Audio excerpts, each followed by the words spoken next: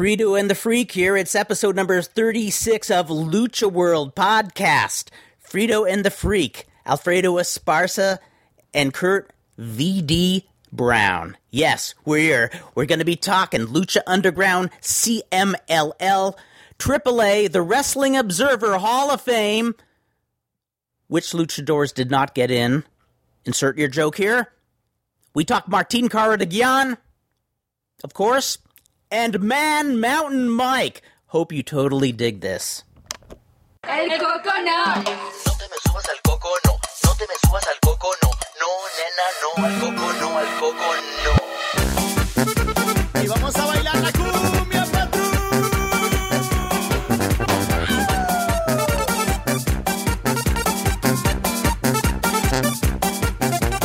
No, no, no, al coco no, al coco no.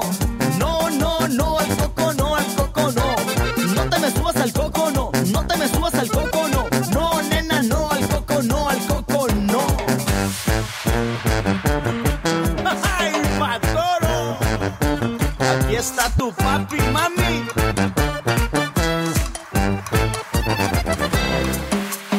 No, no, no, al coco no, al coco no. No, no, no, al coco no, al coco no. No te me subas al coco no. No te me subas al coco no. No, nena, no, al coco no, al coco no. A ver, toda la plebada, vamos a bailar el coco. Empieza la cuenta regresiva, dice 3, 2, 1, 0.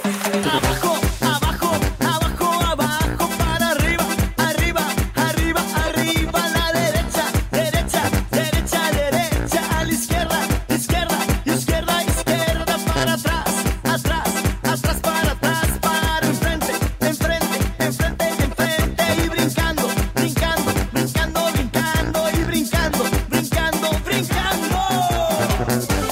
Todo el mundo con las manitos arriba. Hey, hey, hey, hey, hey, hey. We're here live, Walnut Kills, California, the studio, Lucha World. Stop laughing, Fredo. Podcast episode 36. That's right, 36. I know you forgot. I did forget. It's been 2 weeks since we've done a podcast. What an intro. My memory, yeah, I know. I'm trying to work on, taking the edge off my charisma.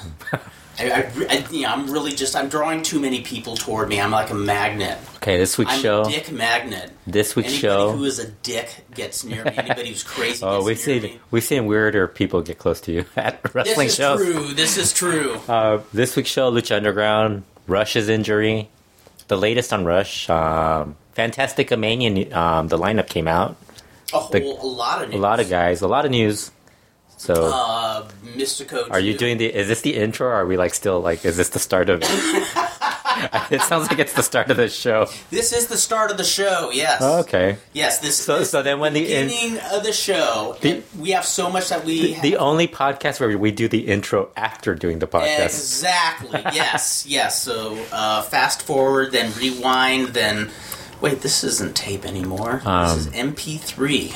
MP3. Yeah, a lot of news. A lot of news. One thing I want... We should start with the big news. Okay, before the big news, the one thing I do want to say really quickly, because I know I always say this toward the end of the show, just want to say I'm tickled and thankful that I'm actually getting emails. Really? Yes. So instead of... I'm not, which is fine. Actually, I think I get tweets a lot. I get tweets and stuff like that, so I think Yes. people know.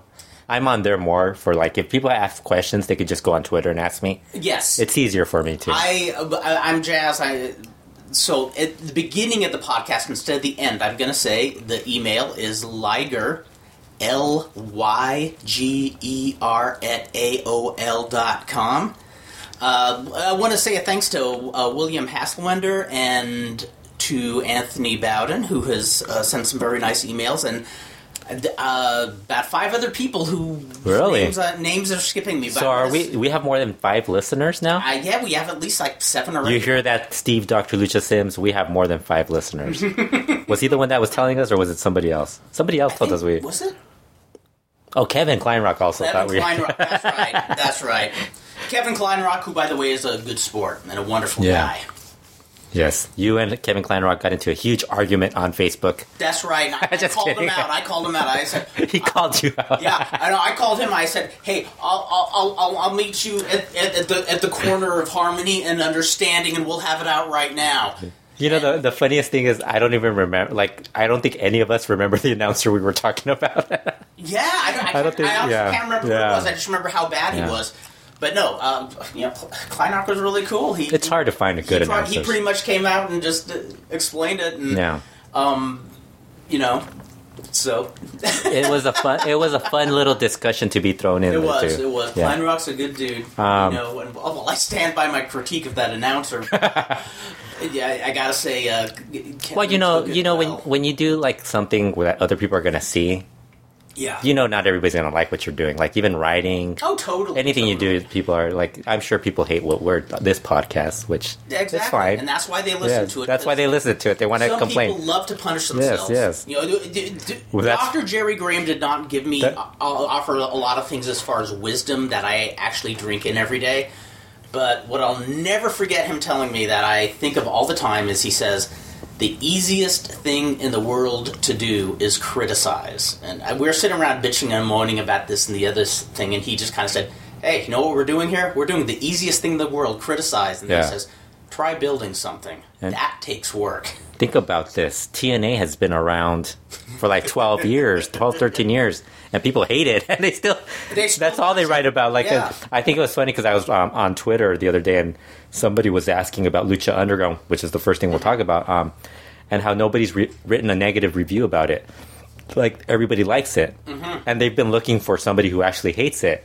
And I was thinking, well, a lot of the people who review, like, if you don't like it, it gives you less reason to write about it. You know what I mean? Like, because even some people who write about TNA, there's a little bit that they like about it. Yes. Whereas if you hate TNA, you're not going to write about it. Exactly. And I've disliked TNA enough where I just am not going to watch it. Where maybe I should give it a chance again sometime, but you got other things to do. Yeah. But if I was to write it, I'd criticize it as I saw fit, and I'd salute it as I saw fit. We had about 3-4 years of podcasts where we couldn't watch TNA because it was on at the time we were doing the podcast. That's right. That was our excuse. That's when we did podcasts at a set time. Yes. We're actually on a roll here. We're doing this podcast just a bit 2 weeks after. I know. I think we've been doing we've done the last 3 within the last. It's like our podcast exists. Yeah, like we're doing it more often. Yes, like now I know I cut you off at the pass just because I wanted to get the barking of the email in there. Yeah. So the big news. The big news this week is the announcement of the CMLL bodybuilding competition. Oh, I love something that news. we always like to talk about because we both work out. Yes. Yeah, we both. One of us has been to the gym. One of us has been outside and thought of seeing. That's right. No, you're in the gym. You're telling me how I'm working out wrong. You tell me how I don't bench press enough. Again, I'm good at criticizing. I don't work out, but I criticize. And you say, because you tell me, I could bench way more than you if I wanted to. Yeah. I love how this year's bodybuilding competition, they had the guys who I guess run it for the CMLL. They had them on their weekly news show. And they were talking about how this year the minis are no longer going to be separate in their own division. That's kind of cool. They're going to put them back in. They're going to put them in with the regular size guys. And I thought, wow, this is kind of interesting. But then I don't really care about that stuff enough to really be that into. The only thing, and since I always reveal my seamy, sleazy side whenever I'm at a wrestling event or in front of a microphone talking about wrestling. I'd never followed who won those things, but I remember when, Galavision, when CMLL was riding high in the late 80s, early 90s, I loved when they got to the women's portion. Oh, the bodybuilding? Oh, my God. Really? I don't like that. I loved it because... I don't like it when they're bronzed and everything. Here's the thing I loved is these were lady wrestlers who were working out. They weren't steroided bodybuilding women. It was like Lola Gonzalez, La Sirenita. Oh, this is old. This is like... Yeah, that's what I mean. Yeah, I'm talking way back when. I don't know what it's like now. I have no idea. I'm thinking like Dark Angel the last 5 years when No, and all those girls like yeah, I'm an old man. And again, I'm waving my cane. Yeah, because those girls weren't. I mean, they weren't like built or anything. They were just like built normally. They were solid. I mean, they were just normal flex and stuff, but it wasn't like they were more like Amapola and Marcella than than like Dallas and Dark Angel. I had such a crush on Sirenita. Really? Those strong legs and she had the cutest face too. Just Kurt, cute as a Kurt button. going in creep mode within the first 10 minutes of this podcast. Well, it's not really creepy when you think of a woman putting a scissor hold on me and putting it so strong that it crushes my jaw. And as I scream for mercy, she just hurts me more. But I just think it's funny how CML always plans this thing, and there's always more, like, they concentrate more on that than anything else. I didn't even know you could go to that thing for free. Like, I don't think I never knew that. I don't think they even promote it. Like, I rarely see, like, when you see, I thought it was just something they always and a couple of people would show up to, like, take pictures and stuff like that, but I didn't really think it was like people can actually attend this thing. And again, wrestling fans I don't think would really attend it, just because I think wrestling fans tend to be like more into like the wrestling. Yes. They're not like whenever wrestling promoters want to like force feed their other interests to wrestling fans, the wrestling fans rarely are into it, like XFL and all that. Well, the other thing we were going to talk about is Lucha Underground. It's been going on for 4 weeks. What have you thought of the show lately? You hate it, right? And so do I. I so hate it. Let's move on to something else. There's nothing newsworthy. No, I gotta say, I know I said something in this vein last time, but it trips me out when I'm at work. I work in a really big office. It's not just a few dozen people. It's hundreds of people. I'm amazed by everybody, who knows me knows I'm into wrestling, and everybody says, "Hey, have you heard of this Lucha Underground thing?" Like, it's the irony that is being mentioned in so many newsletters is so many people are hearing about it, but only a few of them watch it. Can watch it. Yeah, they don't have the because they don't have and then they don't know that Unimass airs it. Oh yeah, I know a woman there who was a huge Conan fan, and she says, "Yeah, I'm so bummed. I don't get Unimas and I don't get El Rey." And she doesn't get Unimas either? No. Wow. No. I think she has one of the satellite ones. I can't remember if it's Direct or... DirecTV has it, but I think it might be a different tier. It might be... Dish has it, too. But Dish has Unimass, but you have to have the Latino package. I've watched every show, and I gotta be honest, this is not just good wrestling TV. This is good TV. Yeah. I especially enjoyed the third episode. I think my favorite moment of the third episode is when Chavo Jr. is walking down the corridor and bumps into Conan, and they look like, "Hey, it's been a long time, good to see you." And Conan flat out says, people in Mexico know what you did to Sexy Star and what you did to Mascarita Sagrada. And Blue Demon Jr. How are you ignoring Blue Demon Jr.? How am I? You just skipped Blue Demon Jr. Like what you did. No, it was Blue. You said Blue Demon Jr. first. To the ghost of Dr. Jerry Graham, I'm about to do the easiest thing in the world when we talk about Blue Demon Jr. in a bit. But I loved how Conan just walked off without... And then how Chavo turns around and is face-to-face with Mil Muertes. Yeah. That was so cool. And then Katrina licks his face, which is not as cool. Kind of disgusting. Well, I mean, not disgusting probably for not her, for the wrestler. But yeah, I bet the wrestlers would love that. Like, who wants to lick Chavo Guerrero Jr.'s face, really? Well, he is kind of... I've heard... What I dug about that part was Conan... Well, because you watched the Spanish version of that? No, that's the thing is You saw the English version? Yeah. And well, you probably saw both then, didn't you? Or... You're not. You're just watching the English. The first 2 episodes, I watched the Spanish versions and the English versions. I only had time to catch the English ones, and I want to say, the longer I see Matt Stryker and Vampiro, the less enthralled I am. Yes, I told you. Yeah, you're right. I told you. I gotta say, I liked the first episode, and the reason I watched the English one is so I can know everything. Yeah, because there's so many different things that are going on. Exactly, and that said, I miss Hugo Savinovich. Yeah. I understand part of what he says, but he is so enthusiastic. He could be saying, "Vandal Drummond, I have dug up all of your ancestors and had sex with their skull. And I'd still be going, yeah, Hugo, you go, you go, Yeah, and go. you know the funny thing, like somebody, I was listening to MLW Radio, and Court Bauer was saying how he thought they should put Hugo in the English version also. I wonder why they don't. Well, the problem there is that unless you put him with Matt Stryker, I think that would be okay. But him and Vampiro, like if they do it in English, he can't control Vampiro. Yeah, that happened in Triple Mania. He just Really? can't control him. Vampiro comes up with like the weirdest shit to talk about. Whereas with Matt Stryker, I think Matt Stryker kind of like just changes directions or like he doesn't get sidetracked with Vampiro. I'm guessing Vampiro must know Hugo from like where they like talk about weird shit. Probably. They must talk some weird shit. Like, But yeah, and also, and I think I brought this up with you. I my Spanish is not good at all. Yet when I'm listening to Hugo, I can pick up a lot of what he's saying. I like that. I like that he kind of keeps the talk exciting and simple for people like me. What I dug of that skit where they did with Chavo and Conan was Conan tells Chavo that he has to go make like a ghost and disappear. Yes, and then he says, or you have to be what was it? You have to be like a comprehensive immigration bill. Yes. And I was just cracking up. Oh, that was beautiful. Or complicated or some shit. And I was like, dude, where do you come up with this stuff? Like, I just kept like, Conan is a huge politics yeah, fan. they took it off the Spanish version. I'm guessing you couldn't. I kept thinking how he couldn't translate immigration bill. I love that he put it on there for the English version. I mean, that was awesome. I thought the fourth episode wasn't as good as the previous three. No, the match quality. I mean, Big Rick sucks. Like in the ring, the guy is horrible. You know what would be better if they?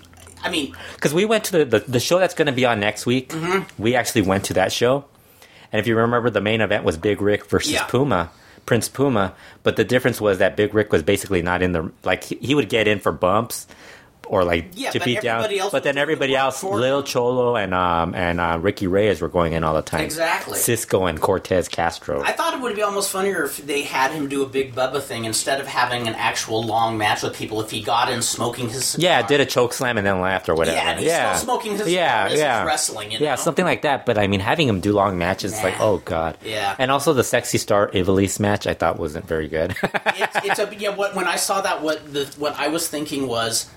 One, A for effort. It looked like they were really trying. Yeah. But the problem is, it looked like Ivelisse was leading the match, but she doesn't look like she's good enough to lead a match. And then Sexy Star doesn't fit the role of being like the female wrestler that's exactly there to fight the evils and everything. Exactly. Because I kept saying, like I've said, I think I might have said in the last podcast, I always thought Fabi Apache would have been a better person. Oh, she would have been great. Well, see, here's the thing. Whenever I see Sexy Star in there with a man knows how to carry her. Yeah.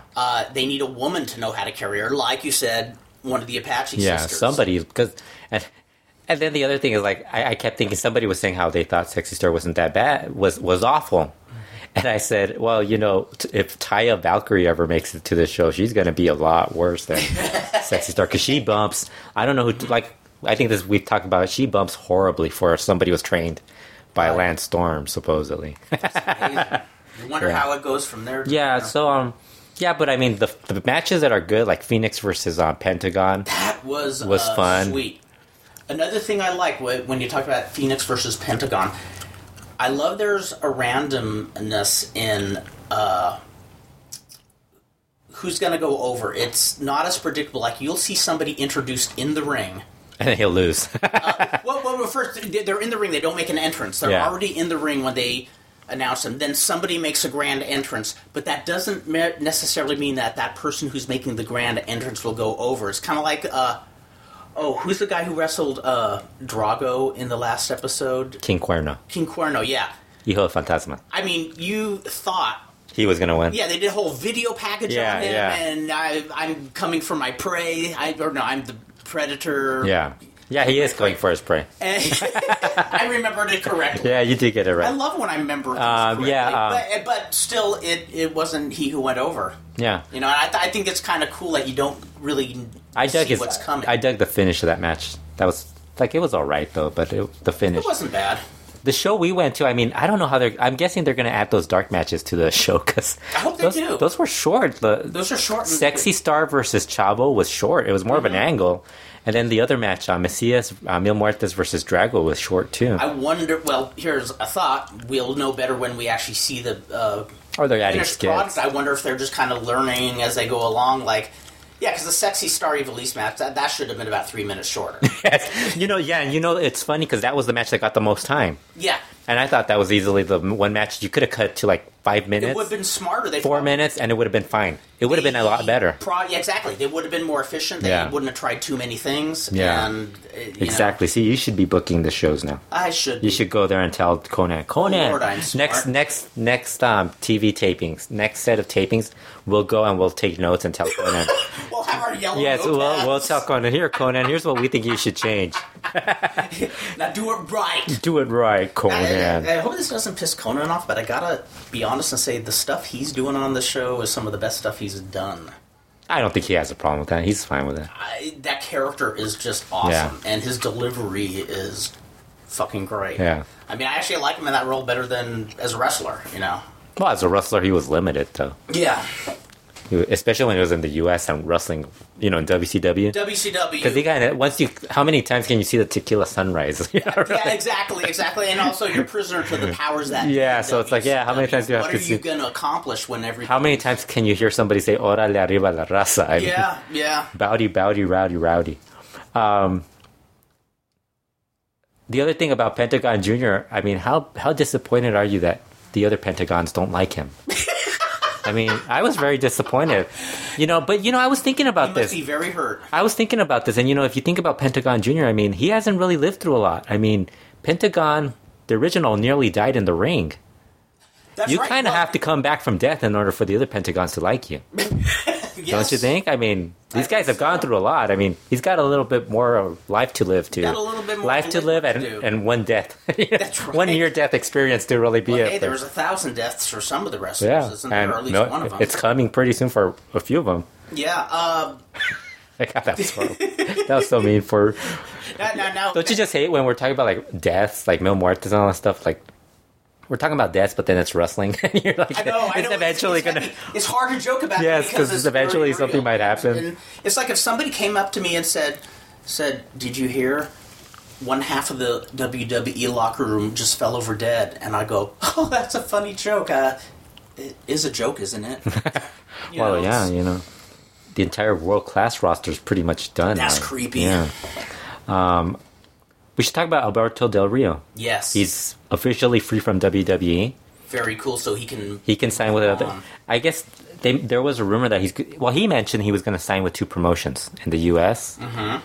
Which I'm guessing Lucha Underground is obviously one of them. Yes. But then, like, some people were rumoring it's the other one is TNA, which I kind of. Interesting. I'm not sure if that's going to work out. I mean, I'm guessing. Well, but then what else is there? Like, that's basically it. Like, TNA or WWE.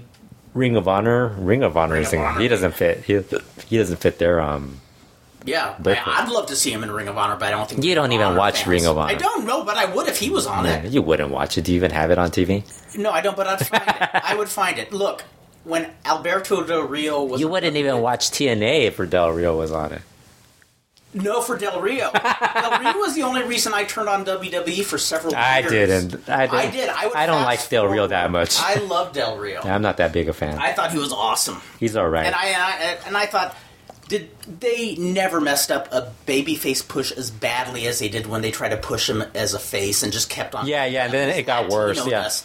I liked him when he first showed up. Mm-hmm. I'll say that I did, and as much as I'll say like I don't like watching Del Rio, a lot of people really enjoy like. That's like he's one of the few people who moves around. Like people actually want to watch him. I really like him. So like it helps. Like even like our side, Lucha World, it helps that he's around because it means people are going to actually visit the site. Whereas like if he's not around, nobody's actually going to visit him and Mysticis. And okay, so how about now that he's on the AAA scene? What do you envision? Do you think it's going to be do you think he's going to have a real fresh? Well, he's doing really well there, so... Cool, because I haven't seen anything he's done there yet. You haven't? No, I haven't. I thought that was your homework. The only thing Underground. I thought that was your homework. My homework is still the Bobby Zavala match. Oh, that's right. You still haven't watched it. You're going to be late. You're going to finish your homework by the end of the semester. That's right. The thing is, like, it's going to be interesting because if he's still in AAA, then he's Lucha Underground. Lucha Underground takes about what was it, like 12 weeks? 12 weeks of tapings. Yes. So you're basically going to AAA the other time. You're splitting that. Then you're going to split it, maybe Japan, and then another promotion in the US. That kind of seems like a lot of... Doesn't seem realistic. It doesn't seem like... It seems like a lot of work, and I'm guessing it's at the end... You have a tight schedule. Yeah, I don't think he's going to be able to, like, fulfill all stuff, especially because AAA, like, all their shows are, like, on the weekends. And they run in a bunch of little, like, cluster of shows now, all at once. He as over with the fans? Yeah, he's the most over guy in AAA right now. He's the one. Well, I mean, Mystices is basically invisible now. Like he's kind of like people have forgotten him, which is it happens. Like it happens with anybody. The new flavor of the month is going to be the hot name, right? And just the way he exited WWE. Yeah, and it became like a It's like he got wronged. Yeah. So he's main eventing Guerra de Titanes on December 7th versus Tejano, Hijo del Tejano. For the AAA Mega Heavyweight title. Very cool. That should be a good match. That should be a good match. You know, well, that's the other thing with Alberto. He fits better with the heavyweights and the stars in AAA. Because you got Tejano, you got Perro, Junior, Messias. You got more of a group of guys. Yeah, and also WWE. In WWE, what was he gonna do? Be the fifth partner in John Cena's team or something. Yes. I mean, the one good thing about WWE is he became the character he is rather than Dos Caras Jr. You know what's amazing is how bad WWE has as a main event crew. I don't think there's a promotion that has like a more unbalanced. Like, there's really nobody that interests me. You know, I only see it on paper. I don't watch it, but it does look like, who are these guys? I mean, I know they're trying to make new talent, because your main event crew is basically John Cena and Randy Orton, Seth Rollins. Can you imagine if they left? I know. Who thought CM Punk when he left? I mean, very true. But I mean, like with AAA, you have all these fresh matchups like Del Rio versus Tejano, Del Rio versus Perro, Mystices versus Perro, Messias versus somebody. You have their entire card. I mean, Guerra de Titanes. Their openers, Dinastia versus Mini Charlie Manson. What they did was they had Mini Charlie Manson on one of the most recent tapings. He showed up as a fan to celebrate with Dinastia, like, oh, I'm your number one fan. And as soon as they were celebrating, he attacked them, took off the mask, and it was revealed to be Mini Charlie Manson, who looks like I don't really like him. And then the second match is Fabi Apache and a surprise luchador, which I think might be Ivelisse, versus Sexy Star and Taya Valkyrie. Which doesn't sound very... Apache is going to be working her butt off. Yeah, pretty much. Yes. Then you have the triangle of the tag team titles in a three-way. Angelico and Jack Evans defending versus Phoenix and Mystices. Sweet. Versus Joe Leader and Pentagon Jr. Which kind of like... Pentagon Jr. joined the Perros del Mal. Him and Joe Leader are new members of Perros del Mal. Because that group basically is just Perro Jr. basically right now. So... But, Joe Leader's awful, but, I mean, there's enough guys where you could do something with them. And then the fourth match is, but see, like, even the third match, that's the third match, and you're already interested. You already have, like, a main event level guy in Mystices working with guys who are under, mid-card guys who could get a little bit more of a interest from the fans. Like, hey, look, these guys. And I think that's the one thing AAA does better than other promotions. They're actually balancing out their lineups. It's not like all, you don't have like Cholo and Akuma versus Bengala and Leono. Right. Like CMLL does every single time. And then their fourth match is Psycho Circus defending the AAA Trios title versus the Hell Brothers, who are now Averno, Chessman, and Cibernetico. Coolness. A really cool trio. But see, that at least there's another trio. 3 guys who were main eventers. Murdered the Psycho Circus. Psycho Clown is a main event guy. The fifth match is... Look at this. The fifth match is Mask vs. Mask, Aerostar versus Superfly. Those are mid-card guys. Yes. As your semi-main event. That's cool. Yes. That's cool. So they get a little bit of a... Well, that's been some of the frustration, too. There's a lot of guys that should be pushed. And so what they're doing, I'm not sure if that's going to be the exact lineup, how they do it. And then the main event's Del Rio versus Tejano Jr. But, I mean, that's still, like, that's very balanced. I mean, they might change it up where they mix it up. Right. Somebody, It does sound like a fun show. I must does say. sound like a fun show. That actually, I'm surprised they haven't announced that it's going to be on iPay-per-view, although I wouldn't. I've had my bad experiences with iPay-per-views. I'm skipping it this time. I think they should think long and hard about how pay-per-views are going to go out. They got to figure out some other way of doing it. And on that note, we will be right back after this very important word from somebody who is not one of our sponsors. How long has it been since you've held a pretty young girl in your arms? The Naughty Stewardesses would like to take care of your problem. Fly first class with the Naughty Stewardesses, the cutest, curviest, most caressable hostesses who will ever take care of you. If you're past 40, Debbie's for you. She likes older, more experienced men.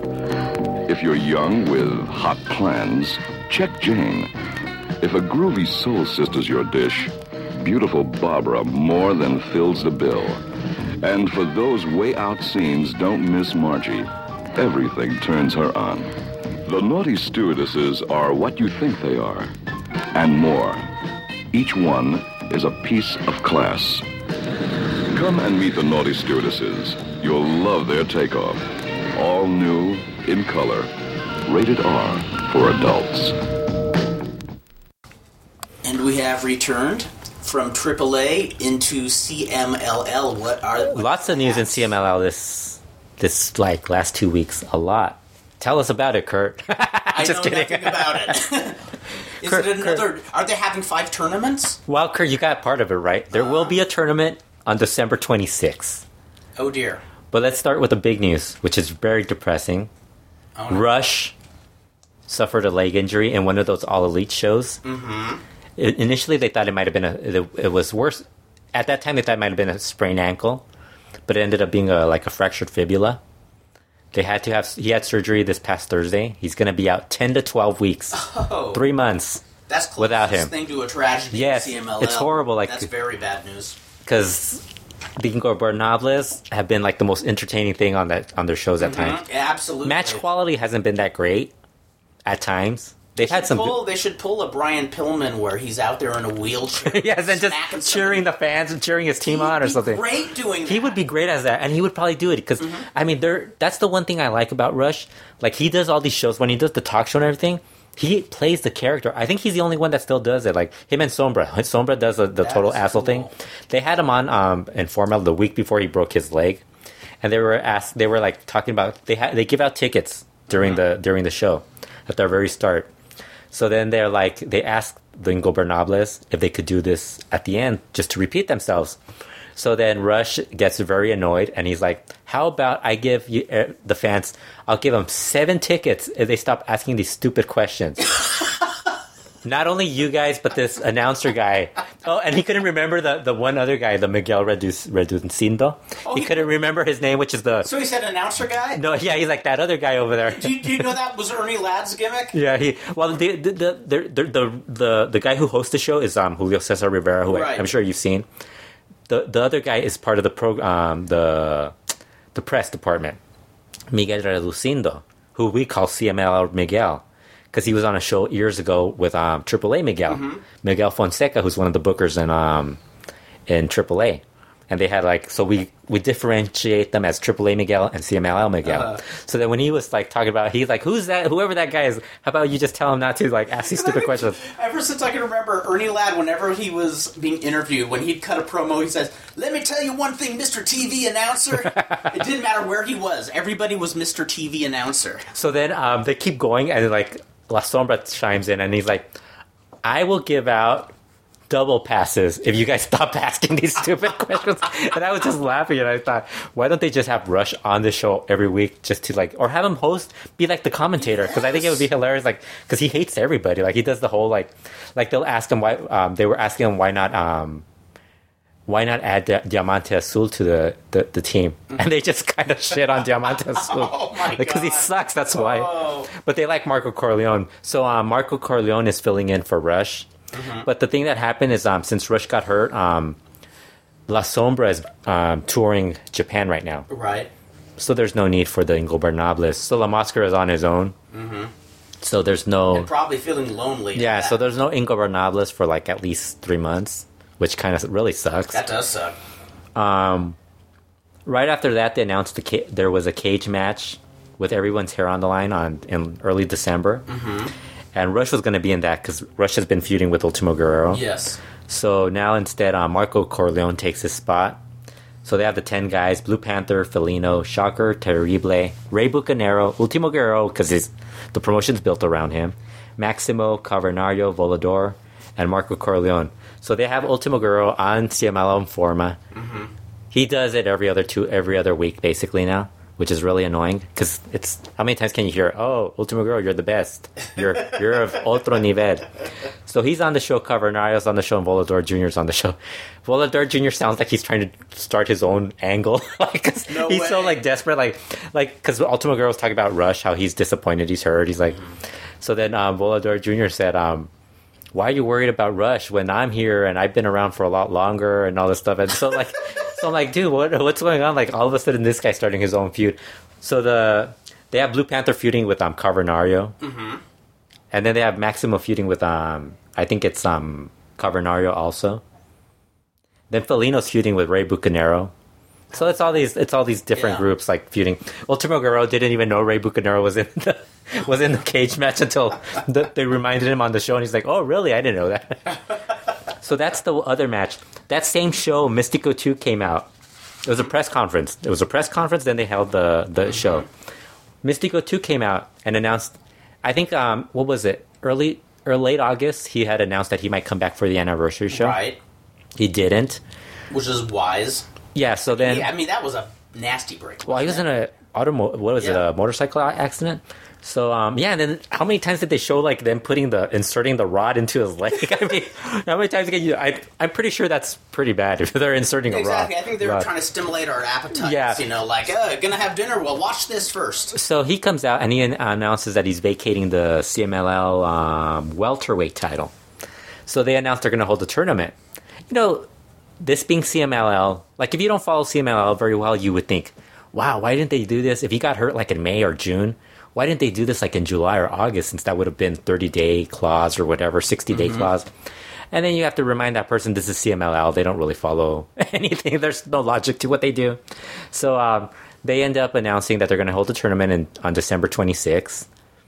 And Mystico decides to announce that he wants to be the first challenger to the new champion. Mm-hmm. So they announced the 10 guys who are, actually, some of them are pretty good on Fuego, Rey Cometa, right. Mascara Dorada, Negro Casas, and a couple of guys you really don't think have a shot. Titans in it. A couple of other guys. There's about 5 guys that have no shot of winning it. But, filler. Which, of course, you think filler, that one of those guys ends up winning it. Mm-hmm. Which probably will end up being Pulvera that wins it. Right. So then, right after that, I think yesterday, or actually earlier today. No, actually it was yesterday. New Japan announces the 17 guys that are going for their January Fantastica Mania show. Mystico 2 is on that list. Mm-hmm. So that basically means that Mystico 2 will be back like sometime between December 26th when that tournament's going on to the early January, which mid-January or whatever. Cavernario too, yeah? Cavernario's going. I can tell you the list right now. They had announced Ultimo Guerrero and Cavernario earlier. Okay. Atlantis is going. La Sombra, Volador Jr., Mystico 2, like I mentioned, Gran Guerrero. Okay. Mr. Niebla, who is currently suspended for wrestling under the influence. Oh, no way. Yes. What's the story about that? He was drunk. But I mean...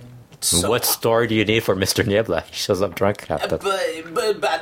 But I'm assuming to the effect where it... It was bad. Up. It was bad. Yeah, he messed up. He messed up. It was a lot of people wrestling. There was a match. I can't remember what match it was, but people who saw the match can tell you that he was clearly drunk. Even somebody who knew nothing about wrestling could say there was something wrong. Mascara Dorada. Mm-hmm. Cool. Pulvera. Mephisto. Okumura, of course. Mm-hmm. Angel de Oro. Stuka Jr. Rey Cometa. Triton. Triton. And Stigma. Stigma is a Puebla guy who's related, I think he's related to Panico. Okay, which is why and he's getting the tour. Black Cat, the relation to Black Cat. They're booking him as related to Black Cat. Gotcha. So a tribute. But then like everybody starts complaining about how why isn't Rey Hechicero and Titan going, Dragon Lee, Cachorro, all these other guys, why aren't they going? I know, they got when they deserve. But then I thought, well, you know, maybe we'll get like, you know, in my head I'm thinking, wow, you know, Mr. Niebla's gone. Good. Gran Guerrero's gone good. Ultimo Guerrero's gone good. Maybe that means Negro Casas and Titan. Right. You know, all these Hechicero, you get something different. But it being CMLL, you know they're going to fuck it up. They're going to fuck it up. And even if they were thinking sensibly, you would think, okay, do we send our finest to go out of town and then we just have the skeleton? Yeah. So you got to keep some. Yeah, but... Yeah, and then, you know... I remember that short time I booked for Michinoku, I remember Wally Yamaguchi saying, okay, each time you pick some guys to bring here, don't pick 3 great guys, pick maybe 2 really good guys and a couple of guys who are just okay. Says so it doesn't ruin the local indies or whatever. Yeah. Well, and also he's saying, how's he put it? He says... There's only so many people who will probably blow us away, and don't try to send them all at once. Yeah. So on the next tour, you can send us 2 different guys who are really, really polished, and a few guys who, you know, get the job done. Well, you know, what I think is going on is like with Gran Guerrero, obviously the relationship with Ultimo Guerrero, but then he also wears the same mask. So I think there's a little bit of that going on where they're like, hey, we have to sell this mask, so he's still going to wear it. Right. Ultimo Guerrero's still probably going to wear it. He'll take it off. Oh, and Ultimo Guerrero explained. Remember I don't know if you ever asked about the head bandage he has. He did, yeah. He's told the story of why he wears it still. He mentioned that like the week before the anniversary, he had actually wrestled Atlantis and he got a cut on his forehead, and he kept wearing the head bandage. He had to wear it, so he wore it after the anniversary and everything. He still had it on. So when somebody made an action figure of him, a figurine or whatever it is, they included the bandage. Oh, cool. And so he bought the figure, right? And he thought he gave it to his mom, and he thought he looked kind of cool. So he said nobody else wears that, so I'll just keep wearing it, which is kind of funny. Well, you know, and then you think, oh, that's, you know, you're thinking that's silly, but then you're thinking, what about Harlem Heat? Remember they used to wear those nose strips? Oh, totally. Who ever thought that was like interesting? You always have or guys who wear like band-aids on their faces, like the rappers and stuff. You got a little something that'll have people talking and have a lot of people wondering why. Yeah, you know? So I thought that was interesting when he was explaining it, but you know, it's just funny how they have all these. I'm surprised Stigma is going. Of all the guys, that's probably the one that I'm most surprised is going. Just because I don't even think like the CMLL people actually even know. He's not somebody. I mean, they know him. They know him because he's related, but like the fans probably don't know him that well. Like I don't think they do. No. So that same press conference, there was a big announcement. Blue Panther's sons are changing their names. Cachorro will now be known as the Panther. Okay. And Black Panther. I don't think. Have you seen Black Panther? I think you might have seen them in that. You saw the En Busca, that Torneo Cibernetico, where it was all the 16 guys to determine. The fireworks. Yeah, where they had that match. Where they had the 8 guys who were going and the other 8 weren't. Remember that? Because I remember you were telling me about that. Oh, it's so funny. I'll never forget that match because most people would describe it as a spot fest, but to me it was like a fireworks show. I mean, people were just flying all over the place, and it's something that. When you think of logically, so many people involved in one match, all those spots should have been. There should have been so many fuck ups. There should have been so many mistakes, but it was beautiful. It was really cool. Yeah. So Black Panther will now go as Blue Panther Jr. Cool. And it was funny because Blue Panther was saying that he was going to go as Divino Lagunero. That was actually the trio name, Los Divinos Laguneros. But he kind of implied that he was going as that name. So I'm guessing what it's going to be is like when they introduce him, they're just going to introduce him as El Divino Lagunero Blue Panther. Right. Just to differentiate him from Blue Panther Jr. But Cachorro's mask looked pretty cool. It was like a silver gold type of the cat part. Oh, cool. And then white. The rest of it was like a white beige looking color. So it kind of has a Blue Pantherish. Yeah, but it's like it's a little different. I don't know, but I'm not sold on the Panther name because there's been other people who have used the Panther name. There's even like I think I'm right on this. I think Rob would know better. There was a guy in AAA who wrestled as the Panther briefly, well, years ago. The Panther name has been used oodles of time. Yeah. But I think that's the one I remember. Panther is the one who, that's the one I remember most recently. So that's.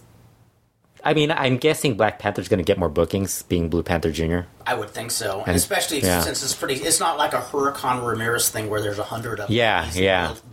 He got very emotional, and like when he got the mask, he's like, he said, cool. So, and his dad hugged him and everything. Cachorro wasn't as emotional, but he's also like a hell of a lot better. Yeah, I dig that tradition though. I dig how they get so into it. I love it. Yeah. What else was going on in CMLL? Apollo Dantes is no longer in charge of Arena Coliseo in Guadalajara. Nope, no longer. Do you think anything will change?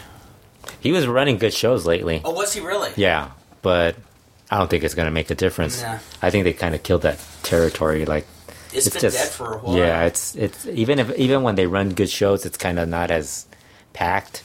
But I think it's also just because it's hard to get people now to go to.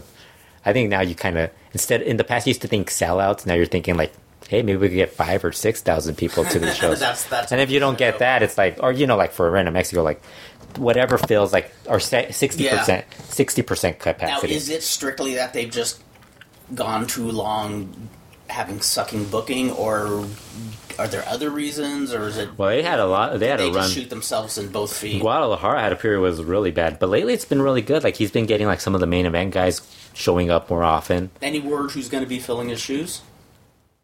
Kurt Brown. No, just kidding. I don't know. Kurt Brown? The other Kurt Brown. Jerry Brown. There's a Jerry Brown. Rockin' Jerry Brown. There's a Jerry Brown in Mexico. Is there really? Yeah. Shall I chastise him for stealing my gimmick that Al Timko gave? Yeah, you were going to be Jerry Brown Jr., right? Were you Jerry Brown? I was rocking Jerry Brown. And I remember Ed Moretti even saying, why not just call him Kurt Brown? I like Jerry Brown. Is it rocking Jerry Brown? Nobody knows who Kurt Brown is. Yeah. But it's like you could have been part of the Brown family. You could have started like instead of the Grahams, could have been the Browns. That's right. Jerry Brown. I could have called myself Governor Brown. Then you could have brought in Brickhouse Brown. Brickhouse Brown. You and Brickhouse, yes, totally, your brother from the South. Yes. That would have been great. And not from another mother. We both had the same mom. Have you been watching any CMLL lately? I haven't watched no CMLL, believe it or not. A couple of things that I think you should watch. Dragon Lee 2 versus Kamatachi. I think I was going to bring that up last week. Wait, was that the lightning match? I think you saw that. Where they nearly killed each other. Oh my god, I love the moves Dragon Lee does, but I get so scared he's gonna crash and burn. I love how when he gets drop kicked by Kamatachi from the when he runs off the ramp into a drop kick, he takes the bump and instead of just like falling back, he just does a little extra roll like a head bump, like he just lands on his head. But some of the stuff they do like that the Phoenix driver or whatever the hell it's called. I mean, that thing looks dangerous. I know. The Phoenix, the Plex. I'm a huge fan of his, but I hope he knows what he's doing. I get really freaked out. I don't mind because I don't know him. I don't know either, but I just still, I mean... It's cool watching like somebody just go. You know what it is? It's like watching Rush, like in a small form, and being able to do all these moves. Whereas Rush wasn't doing all these like crazy things. Yeah. Although Rush was the other match, Ultimo Guerrero versus Rush from the Dia de los Muertos show. Mm-hmm. I actually thought that might have been better than Atlantis versus Ultimo Guerrero. Really? Okay, I liked it. It was really good. The end of it, they were supposed to they had, the theme was the CMLL versus Inframundo. Mm-hmm. And they were supposed to have the losers were supposed to go to hell. I love that. So they don't show. So all of a sudden, all you see is when Rush loses, him and the Ingobernables are leaving, and you see these four muscular skeleton-looking dudes chasing him, but you don't see them taking him to hell, or they don't show that, and it's man, talk about bad editing. Talk about a stipulation not delivered. That's where CML pisses me off. They don't air that stuff. No, you should go all the way with that. Yeah. And from heaven to hell and back. We'll be back in just one moment. You'll have a real blast when your eyeballs pop at the wild, blasting music that has the whole country hopping. And the wild blast-off girls who have the musicians popping the strings on their guitars. Blast-off girls. This picture is so hot it literally vibrates on the screen. Jumping young teeny boppers get with it to the savage beat of the big blast. Blast-off girls. Nobody will fall asleep watching this picture. Here's Bougie Baker, king of the rock groups. Bougie never blows his cool, no matter how hot the music blasts. Meet the Blast-Off Girls, a red-hot mob of rambunctious tiger kittens on the prowl. They are the fire that blows up your blood to the boiling point. It's a gas, a jam-up, the blast of the year, a riot of color, excitement, and fun. It's what's happening, baby, and it's happening right here. If you've been wondering what it's all about, here's your chance to get with it and ride it to the top. See it here. Blast-Off Girls. You'll have a blast. We're back. We are back, Fredo. Frito. How can I forget Frito? I have more matches for you, Kurt. Yes. You interrupted me. I rudely interrupted you because there's some important communication that needed to be delivered. Kurt thinks it's easy to add these commercials to these shows. I think he's kind of going to... Well, it is because I'm not the one doing Yes. it. I'm not the one adding them. That's the beauty of it. Titan versus Pólvora was good from this past Sunday. You know how I say Sunday shows suck? This past Sunday show, what was this past Sunday? What was the date? I can't remember the date. Yeah, this past Sunday. Yeah, this past Sunday. I wonder if I have a... Well, this past Sunday, Titan versus Pólvora, they had this really cool spot at the very end where Titan is doing this dive, where he does a dive to the outside, and Pólvora moves out of the way. And Titan just hits the guardrail. Holy jeez. But he doesn't get pinned. He kicks out. He still keeps kicking out and finally ends up getting the win at the end, which I thought was pretty cool, considering how CML always makes our guys lose. I like how our guys lose. It was the 16th. Yeah, it was the 16th. The show, the CML Sunday show from the 16th was the show you should watch. Was the one I should watch. Yes. Okay. Not all of it, just that match. And then you gotta watch Metallico's entrance as Pepe el Toro. Really? He comes out singing lip syncing, and he dances around and does all this stuff. But the funniest thing is, like, the match starts, he's still wearing pants, and as the match starts, the pants fall off. It cracked me up. It's sort of like this comedy thing, like Lucha Blog just kept. Cubs fan just kept posting all these GIFs of all this stuff. Caught in my choners. Yeah, it was hilarious. So that's another thing you gotta watch. Okay, I'll watch that. So that's all for CMLL. I'm getting homework, folks. Yeah, I'm gonna CMLL. report back. So we should actually talk about something that you're a part of. Okay. That we're all very upset at you for not really making more of an effort. Okay, where have I fallen short? You are part of the Hall of Fame voting panel for the Wrestling Observer. And this past week, Dave Meltzer announced the what was it, the two inductees. Inductees, yeah. To the Wrestling Observer Hall. I know, the Wrestling Observer Hall of Fame. One of them was voted in, which was the Rock and Roll Express. And the other one was Ray Fabiani, was it? Ray Fabiani, who was inducted. Who I have heard of before, never heard of. But ever since... I know, I heard the name. Here's what I want to know. Did Missy Hyatt... Did you at any point see Missy Hyatt right? Never heard of him. How did he get in? For those who haven't... Kurt, you could explain the story.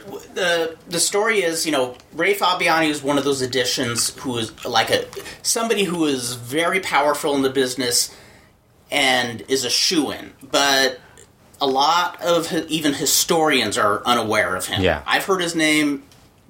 But as it turns out, this guy was a powerful force in the wrestling industry. So, Dave has a category of overlooked performers, and he has a small panel of folks who give it a thumbs up. Are you in that panel? I am not in that panel. Oh, wow. And you got to be pretty smart to get into that. Yeah, and I'm not pretty smart. Me working on it, though. I work hard. I work hard. So, Fabiano is one of those overlooked figures. Fabiani. Yeah.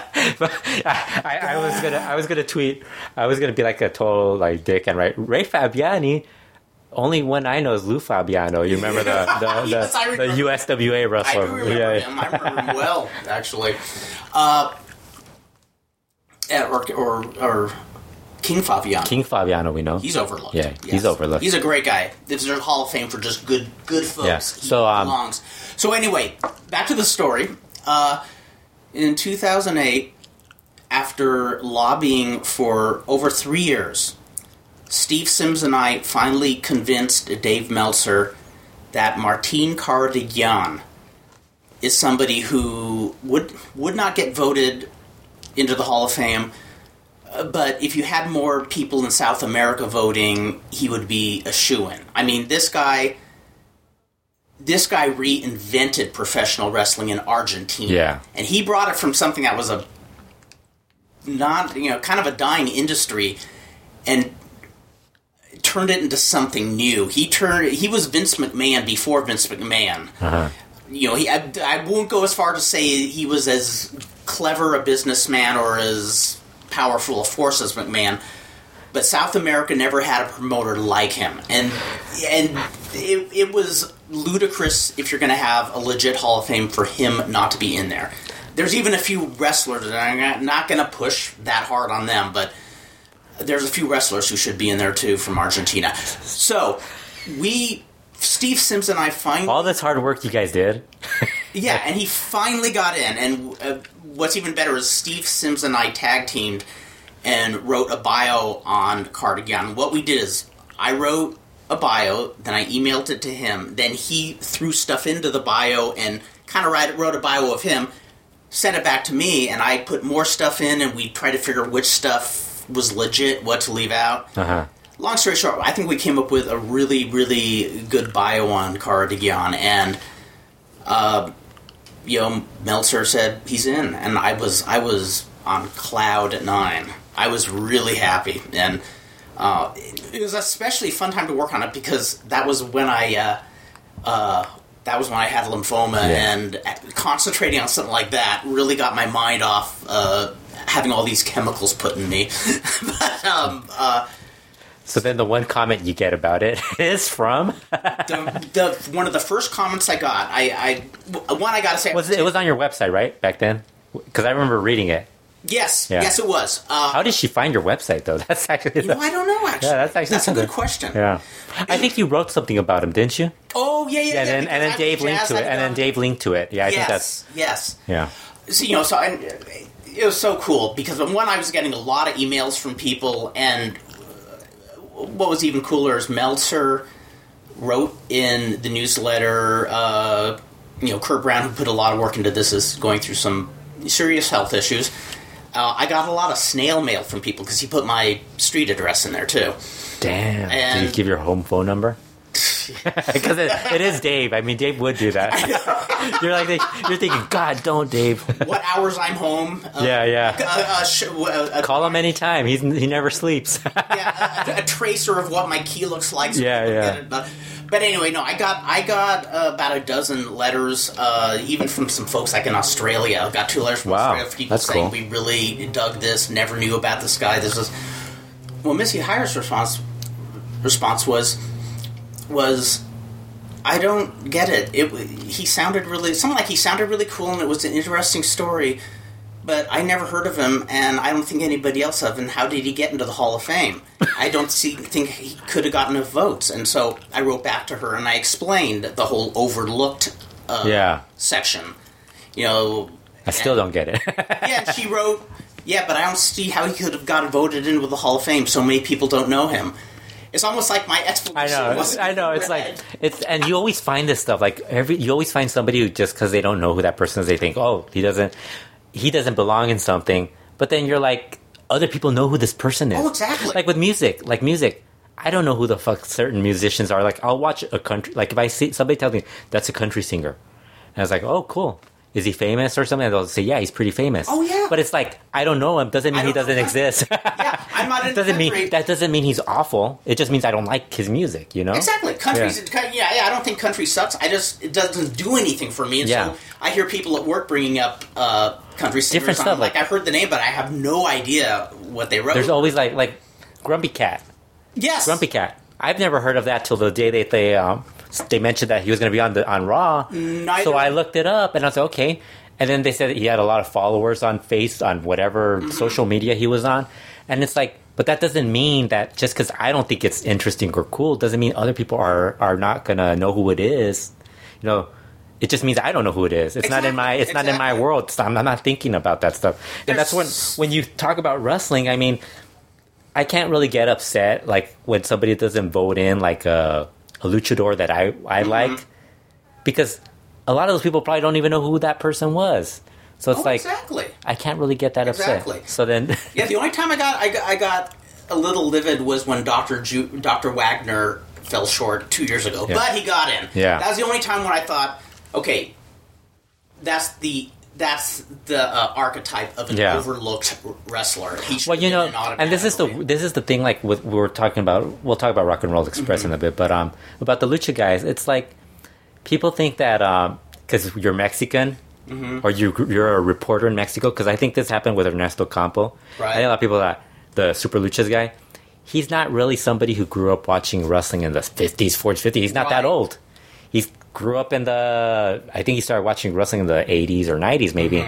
He's not going to have an attachment or know a lot about... He might have read about this person, but he doesn't have the actual knowledge of that person at that time. Because I know he didn't vote for Dr. Wagner because he thought he was too much like Averno. And I thought... At that Averno level, and I thought that's not even. He's a lot of. Oh, that's it's either you're overthinking Averno. You're either thinking Averno is that much better, or you're putting down Dr. Wagner's level. Exactly. And we're talking about Dr. Wagner Sr. We're not talking about Dr. Wagner. Yeah, Jr. we're talking about the granddaddy of them all. Yeah. You're talking about a guy who had one of the most serious trios in Mexican history, and he and Angel Blanco Sr., I mean, they were a big part of Solitario getting over. Yeah. I think Solitario would have been a big star anyway, but they were a vehicle for getting You need that, over. yeah, and I think that's where people always get like this whole like Cien Caras. A lot of people who don't vote for Cien Caras, it's because they didn't see him like before he got old and bad. Yes. Like a lot of us are like, oh, he drew a lot and all this stuff, but the person doesn't have that attachment to it. Like they don't know who. No, it's so they true. just you could write a bio on him, but odds are people aren't really going to think about it. Yeah, I was a little surprised, and I can't remember specifically, but Carlo Flagardi got a lot more votes than I thought he would. Yeah. Which, I know it's something he won't reveal, and well, you know, reasonably so, but I'd love to know who the historians are, because there's sometimes I'm saying, how can Villano 3 not get more votes than he did?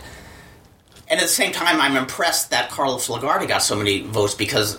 You know what's weird is, like, with, like, sports, when they do Hall of Fames, you have, like, a little bit of a record. You have the record. You have their stats you go with. You could go with whatever they did, you know, as an athlete. Mm-hmm. But then, like, with wrestling, there really isn't that thing. Like, wins and losses don't mean anything.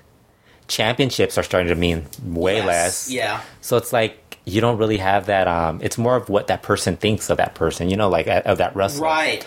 So it's like if you don't like if you watched Ultimo Guerrero and you don't know the last 4 or 5 years, like you would consider him a Hall of Famer, but then you don't know like the last 4 or 5 years he's basically been in charge of. He's basically been a big part of CMLL's booking team and all that stuff. Exactly. You don't really know the why is he like headlining all these shows. It's because he gets to do it because he's the boss, basically. Yeah, exactly. Yeah. Hey, Although I do think he deserves to be in there. Oh, I do too. Yeah. I do too. Well, it's like, say if I started watching New Japan for the next few months, I'd probably have this idea of who's the coolest and who's not. But I haven't watched in so long. There's probably backstories that I don't understand. Yeah. So it's almost like I'd feel like I feel like I would be almost ineligible to vote on somebody like that just because I don't know their history. Well, I don't know. There's WWE guys and U.S. wrestlers that you're probably not going to be able to vote on because you're not going to know the whole backstory to them. Yes. Like when Daniel Bryan is in it, I mean, he's basically going to go in based as a worker, isn't he? Because he hasn't done shit in WWE, really. Right. I mean, it will be a worker, yeah. Because I don't think, I'm not impressed with what he's done in WWE. He hasn't done anything. I mean, I like him, but they never did anything with him. Every time he got pushed, he got buried again, and then he got hurt. That's no fault of his. Yeah, and then he got hurt. But yeah, there really isn't like this whole he drew this huge gate. There isn't a lot of history behind it. Well, and that's one of the other things is, you know, somebody who I think should be on the ballot, and again, you're the one who turned me on to him, was Sangre Chicana. And I don't think it's pointless now to him and El Dandy, because it's not going to happen. I mean, what I would love is I don't know how many historians are on the panel, but I would love more emphasis on historians and historical figures. Because there's guys who know their history out there. Matt Farmer, I mean, that guy wrote a really good history on the month of September in Mexico. He's still not done yet. Yeah, and Greg Oliver, even though he doesn't do lucha, I mean, there's an amazing... no doubt he's on the panel. But there's a lot of people who I think know Mexican wrestling who should be, I don't know. There should be like... And you know, the other thing is like if you put in all these guys all at once, it kind of looks silly. Oh, yeah. So it's like... Well, that's what makes a Hall of Fame special is sometimes only one person sometimes gets no in. one gets in. And that's the way it should be. Like, I kind of... But right now there's a lot of guys who probably should be in that aren't going to get in. And then like, I know like a lot of people complain about like certain guys, like Dick Murdoch and all those guys, but then like, I'm not sure if they belong in the... Like, I think Dick Murdoch was great. I liked him a lot, yeah. But I don't know if he's a Hall of Fame guy. I don't know. Was he a draw? I honestly don't know. Yeah, so it's like, it's one of those things. It's similar He'd be in my book, he would be a Hall of Famer just because I really enjoyed his work. Well, it's funny. I was a huge Adrian Adonis fan. I when he was on his game before he he got heavy and stuff. Got heavy and was really into coke and everything. I mean, when he fell hard. But as much as I liked him, even at his best, no way would I think he belongs in the Hall of Fame. I mean, he was really good, but I mean, he wasn't a huge money draw. Yeah. And, I hate using the word demons, but his demons kept his career from continuing on. It kind of floundered before it should. Was Barry Windham ever like I think he was a nominee, right? At some point? Hate to say it, I don't know. Mm-hmm. Well, and he's... Although I don't think I'm not saying he should be one of the guys who should go in, but I'm saying like, was he ever? Because he was a guy who was great at one point. He was awesome. Yeah, and then like all of a sudden he just dropped off the map. I think he's another one. If you're going to say anything negative about him, it's not his work in the ring, but never was like a draw. Yeah, and I think if I remember right, I think he shot himself in the foot by ditching promotions and stuff. Yeah, I think that's part of what can keep you out of a Hall of Fame. Are you upset that Robert Gibson got into the Hall of Fame? What? I was laughing because I was listening. I guess Dave must have gotten. I don't know if Dave. I can't remember if Dave said that people told him that they didn't understand why Robert Gibson would get into the Hall of Fame. Mm-hmm. But then he's like, it's the team. They go together. I think he was talking about... I think he made reference to it because he was saying that about the Andersons. Mm-hmm. How the Andersons haven't gotten in, but some people have suggested only going in, being considered on his own. Yeah. As a candidate on his own. And then he's like, but then you have Buddy Robertson with the Freebirds, and then you have Stan Lane with the Midnight Express. Yes. And then you have Robert Gibson with Ricky Morton. And you have Buddy Roberts with the Hollywood Blondes. He's not in the Hall of Fame with the Hollywood Blondes. I don't think so, no. But you know what I'm saying? No, but I'm saying, what I'm saying, but when he said that was the other thing. When he said about Buddy Roberts, at first I thought, does he mean Buddy Roberts sucks?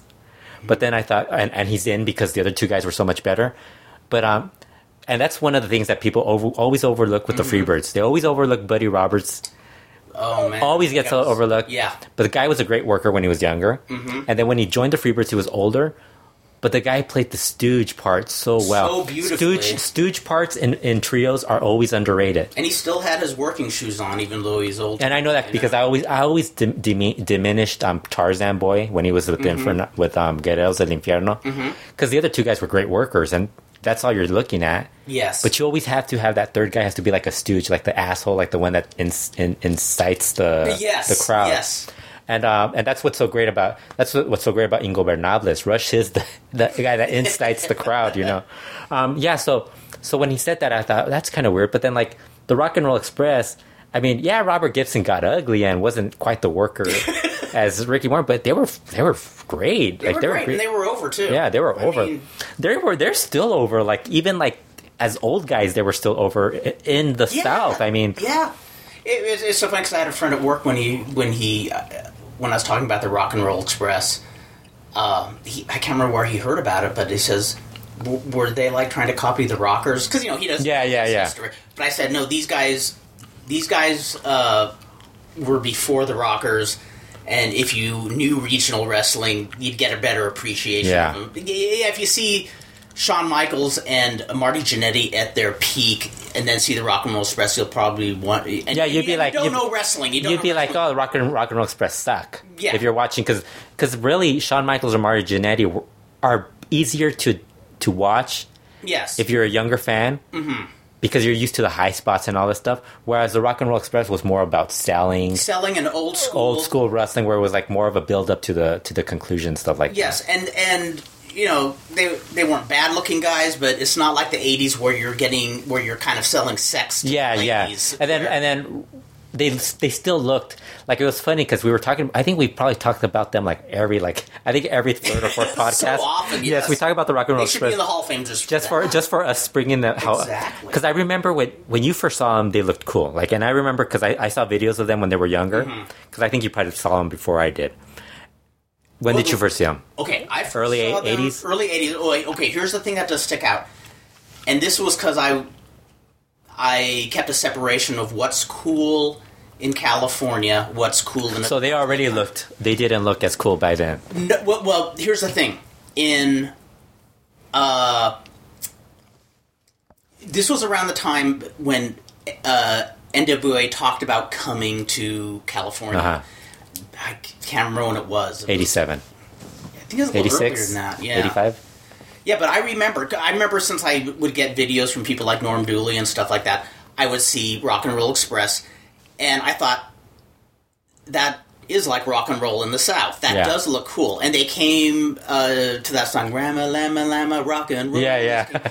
And I remember talking with Dave Meltzer, I don't know if he'll confess this, but he says, wow, when Rock and Roll Express comes to LA area, I bet that's going to be over. And I'm saying, Dave, no, they're going to be laughed at. They're going to be ridiculed. They may look rock and roll in the South, pre-MTV era. I mean, MTV was around, but they do not look rock and roll in LA. This was heavy metal. You know what? It was weird because in the 80s, since we lived in El Paso, and this is true because we would come over on vacation to LA, so we were a little more, we knew more of the current style. So El Paso, even going to El Paso, was always like a couple of months behind on like movies and stuff like that.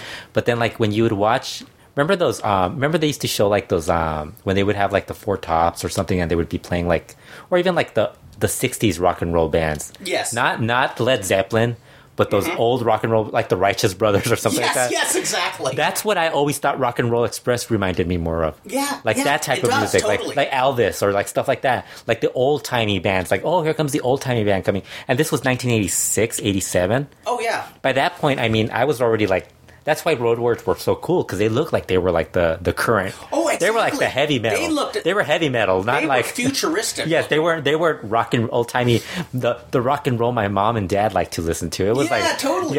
Road Warriors like heavy metal. Like I was already like, by that point. I think I only lasted like a year being into like the Babyface stuff. I'd already become like a diehard. Like you have heel to look, fan. heel fan, heart, yeah. But even like Jerry Estrada, who was doing the rock and roll look at that time, he pulled off the glam rock look better than the Rock and Roll Express. Totally. He was doing glam rock. Him and Fiera were doing glam rock. Here's another example, and I also remember, and when I say this, Dave Meltzer was somebody who was in Northern California.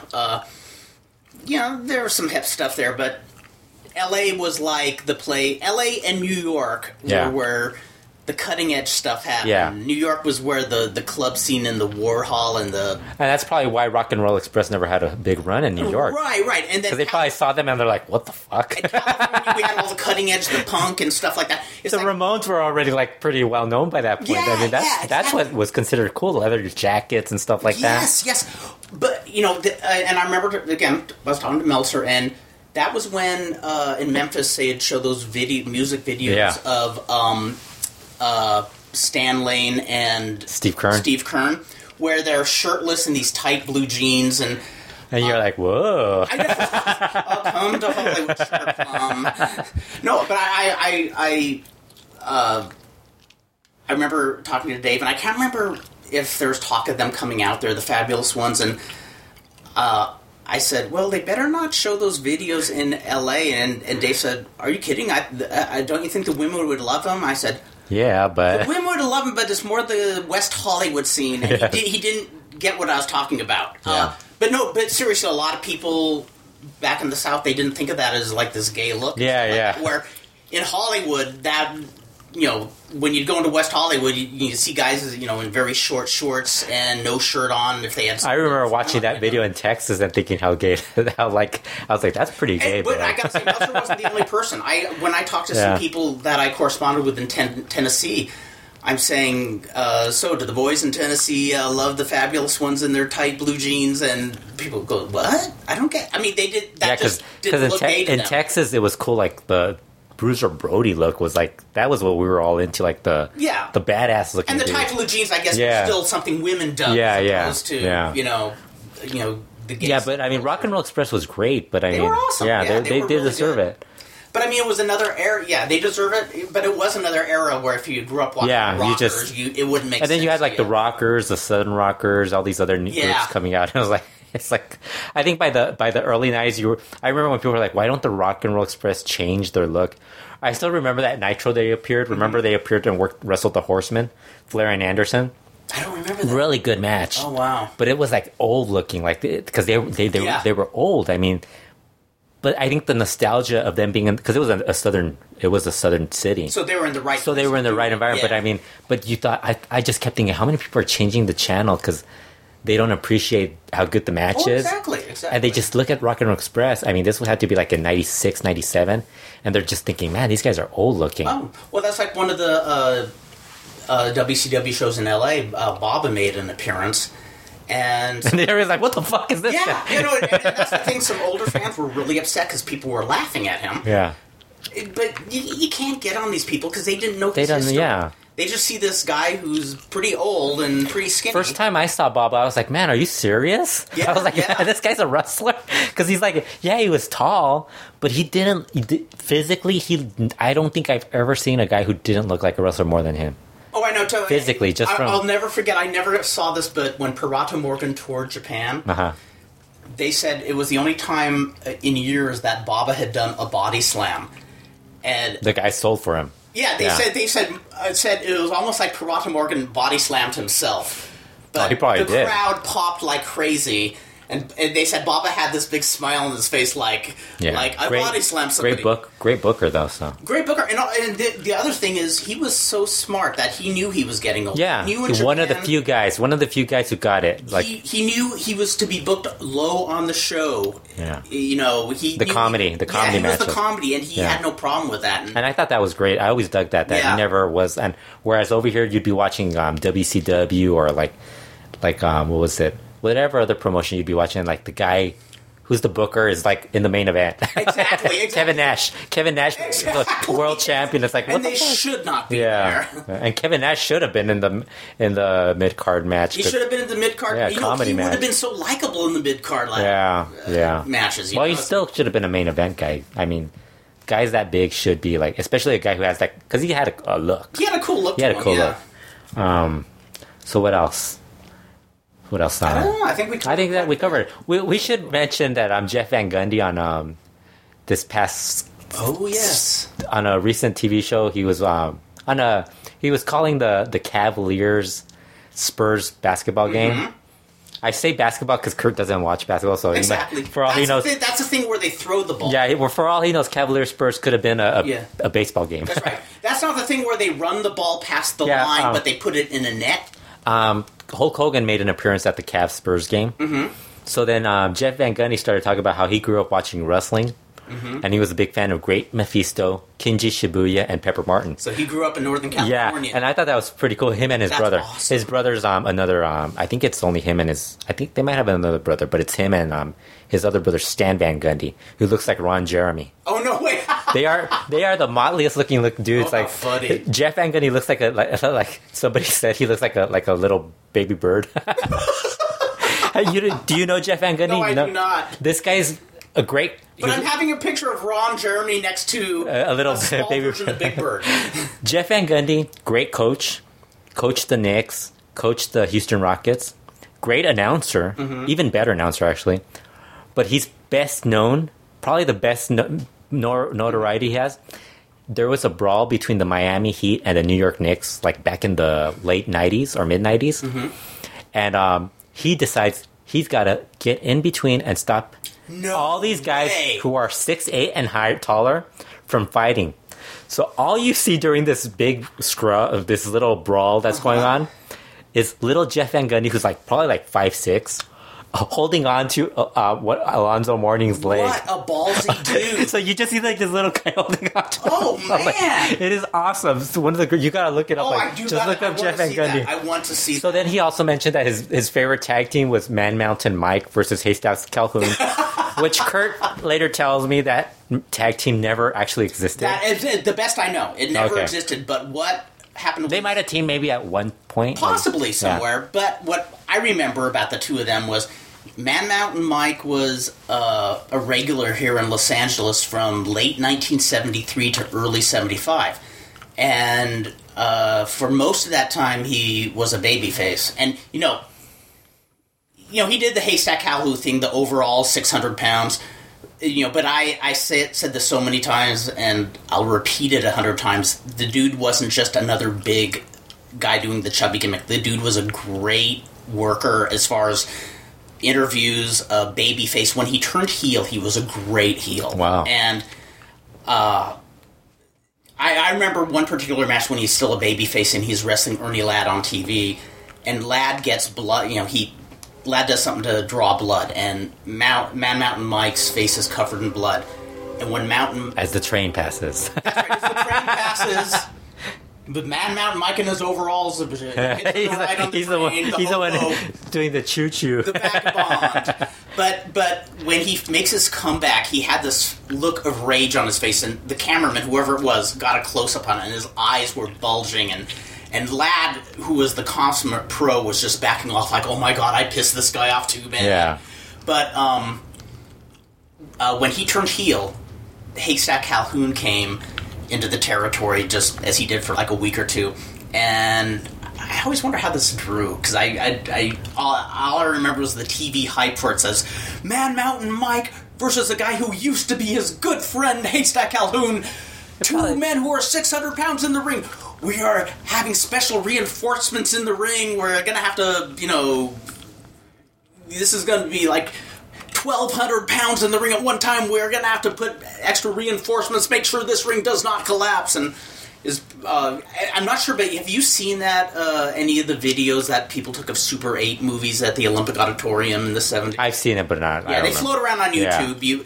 I probably have. I think they have the two of them. Really? Yeah, it doesn't. It's just little snippets, because that's when you. I want to watch a 30-minute match between them. An Iron Man match, and put it on the El Rey Network. But I'm so glad somebody remembered. Yeah. I just thought it was cool. I love it. I was laughing because I saw the Observer. Somebody sent Dave the info, but it was all wrong. I was like, but I you know what? It might have been wrong, but I think he kept talking about it like through the game. Yeah, and I wasn't really watching the game. Well, probably he was a casual fan. Yeah, so he kept bringing up, because they kept laughing at somebody mentioned that they want to see him do a podcast just talking about wrestling, because he's very energetic, very excited. That is cool. Excited. He's a very easygoing guy. Maybe there's a guy who should do play-by-play for their Lucha Underground. Yeah, totally. You don't even like. I think what it is. I think as wrestling, I think we kind of fall trap where we want guys who know all the moves and stuff like, or know all this information. But maybe you just want somebody who just like enjoys wrestling. I want enthusiasm. Yeah, so like more than anything. So I think we want Jeff Van Gundy to announce. I agree. Lucha Underground's new host. It's petition time. Jeff Van Gundy, and just throw in whoever you want. Yes, and just have him like, as the match is going on, I really used to enjoy Man Mountain Mike and Haystacks. I love it. And then he always has time to tell during games. He like, as soon as something happens, he's like, you know what I hate? That's his whole thing. Like, he hates everything that goes on. Like if there's a foul, he hates that. He hates everything. He's like, you know what I hate? When they give you the 24-second rule. When they, it's like, dude, it sounds like one of those old timey guys. Sometimes he sounds like an old timey guy. Dana Carvey doing the grumpy old man gimmick on Saturday Night. Yeah, I think that's the only thing I can critique Lucha Underground on, is that I don't like the announcing. Yeah, I wish that was stronger. But it's not bad enough for me to like. It doesn't wreck the show for me. Yeah, it doesn't wreck the show. I think it's still a great show. Yeah, and has it been on long enough where we can vote for it as best TV show in the Observer Awards? I think people are going to vote for it anyway. I hope so, because I am. I think it's bitching. I don't even know if I'm so angry at the Observer. I'm not going to vote. I'm still shocked. I'm still shocked. Remember when I heard there was going to be this Lucha Underground show, I was just rolling my eyes saying, "Oh, let's see what kind of a train wreck they make." Because every time you hear about a new I'm gonna tell Conan you said that. groundbreaking promotion, every time you hear that, it's almost always a disaster. And like everybody and their brother has said correctly, they try to imitate WWE, and they do it terribly. And here's something that's an animal all its own. Yeah. So, and you're not going to get anything like that on WWE. You're not going to get Phoenix versus Pentagon, that type of match in WWE. You're just going to, like, you might get like something kind of cool, but it's never going to be like that as good as that stuff. There's something for everybody. There's a great spot fest if you want to see a spot fest. There's great melodrama to it. Yeah. And then there's Big Rick. Just kidding. He's all right. I kind of like him, but I just don't like it. I just don't like. Like you said, I don't think it should be in long matches. It's 1 hour long. I mean, I can't really complain about stuff. If it was like TNA, like 2 hour long TNA, I probably would be complaining. I think that's one of the keys. Wrestling shows, even good ones, just go too long, and anything can get boring. They haven't killed my interest in it yet. I mean, think about it. How many 3-hour movies would you sit through? A movie just once, it has to be a pretty. I can't remember the last movie. I think one of the superhero movies I saw recently was 3 hours long.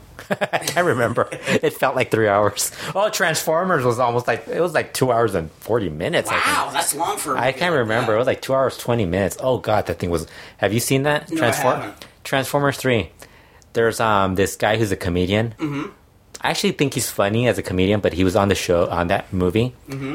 And as soon as he starts talking, you want him to die. Fortunately, they kill him off. But he was awful. Guardians of the Galaxy is pretty good. I loved Guardians of the Galaxy. I actually dug that. I watched it this past week. I love Groot. Yeah, Groot. Totally I am Groot. Groot, yeah. I it's funny because I always get accused of being like not get accused, but get told I'm a comic guy. Mm-hmm. And I don't really... I mean, I know like your basic stuff. But if it's some movie that's going to come out, I do want to know a little bit about like the characters, just because it's something that I'm interested in. So I started reading about the Guardians of the Galaxy thing, and I really dug the Groot thing. Like that apparently I am Groot means something more to the. It's not just him saying I am Groot. Mm-hmm. It means something. Like it's actually him saying words. Right. And the only person that understands it is the raccoon. Yes. I dug that. I actually like that. I dug that too. That was a fun flick. But... Yeah. Batista was on it. That's why. That was cool too. Yeah. That was pretty cool. What do you give Batista? 3 stars in the... I give him a thumbs up. I'm going to go the old Siskel and Ebert route. I give him a thumbs up too. Yeah, all right. So that's Frito in the Freak giving 2 thumbs up to Guardians of the Galaxy. Yes, that is our movie review of the week. That's right. 2 thumbs up to Lucha Underground. Half a thumb up to... what CMLL is doing. CMLL's actually been fun. Yeah, there's some good stuff. 2 thumbs up to Rush, who could probably outshine anybody even if he has a broken leg. Well, not everybody, but most people. And he's got to do promos and stuff. That would be so cool if they did the Brian Pillman thing with him. That would be so cool. They should add like a little segment on CML show where they ask fans ask a question. Yes. And like have it be every single day, every week, people asking Rush a question, and just have him like be frustrated. I'm getting more agitated. Yeah, like stop asking me. My favorite thing is... And then finally have him read a letter that transfixes him, and he reads it and is just mesmerized, but he folds it up and won't say... My favorite thing is they used to do this workout segment with a video for Dark Angel, and usually the wrestlers, they'll ask him, can we show you the workout segment? Like, sure, go ahead. She's great or whatever. They ask Rush, and Rush is like, yeah, whatever. Like, he didn't give a crap. So I'm like, man, Rush doesn't even like Dark Angel, man. Oh my god. This is so cool. Okay, well, till next time, folks. Next time we might actually have an interview with Negro Casas. We're hoping. We're crossing our fingers. On November 30th, is it? November 30th. Negro Casas is coming to town. To Los Angeles, UIPWLA. Yes, and... it's a pretty good show. Superboy's kids are going to be wrestling. Yes, as a tag team. Superboy Jr. and Indu Jr. Yeah, they will be as a tag team. Or Indu Jr. is actually the nephew, supposedly. That's right. Yeah, the nephew of Principe Indu. Yeah. Yeah. But in storyline is the nephew of Superboy. Yes, exactly. Despite the fact that the mom always defends him at the show. Oh, she should do a run-in. Yeah. But these guys are great. We've seen them as a tag team. And I think some of a good tag team. They have great chemistry. I think some of the Lucha Underground local guys are also going to be on the show. Very cool. I think Little Cholo might be on it. Or, awesome. Mariachi Loco, I think, is going to be on it too. So, folks, I'll tell Mariachi Loco that the fans thought. Obviously, I don't have all the info in front of me, but folks, if you just go on Facebook and look up UIPW, you'll find information. Yeah, then the following week, Volador Jr. is coming back again. Oh, very cool. But he's been here like a few times. Yeah, but Negro Casas, we have not seen for a while. Yeah, we don't have any interest in Volador Jr. I'm just kidding. No, we like him. He's all right. We do. He's cool. But Casas is Casas is up there with Pimpinella and all that. Exactly. He's every bit. He's on the wish list. He's on the wish list. People we want to. People we don't mind like talking to and taking pictures. Okay, with. that's a feature we got to have every week. Our wish list. Yes. So until next time, folks, have a totally bitchin' week, and we will have another show really in the near future.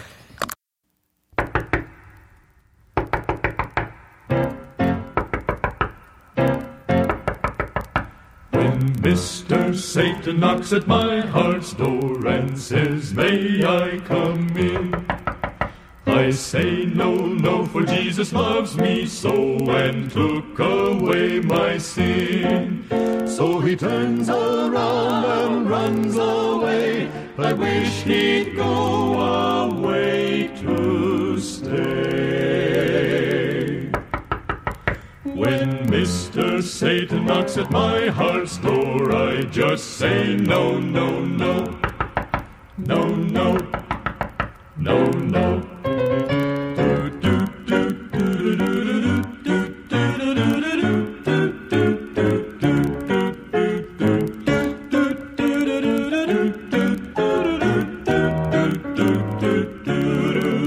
So he turns around and runs away. I wish he'd go away to stay. When Mr. Satan knocks at my heart's door, I just say no, no, no, no, no, no, no. Go away!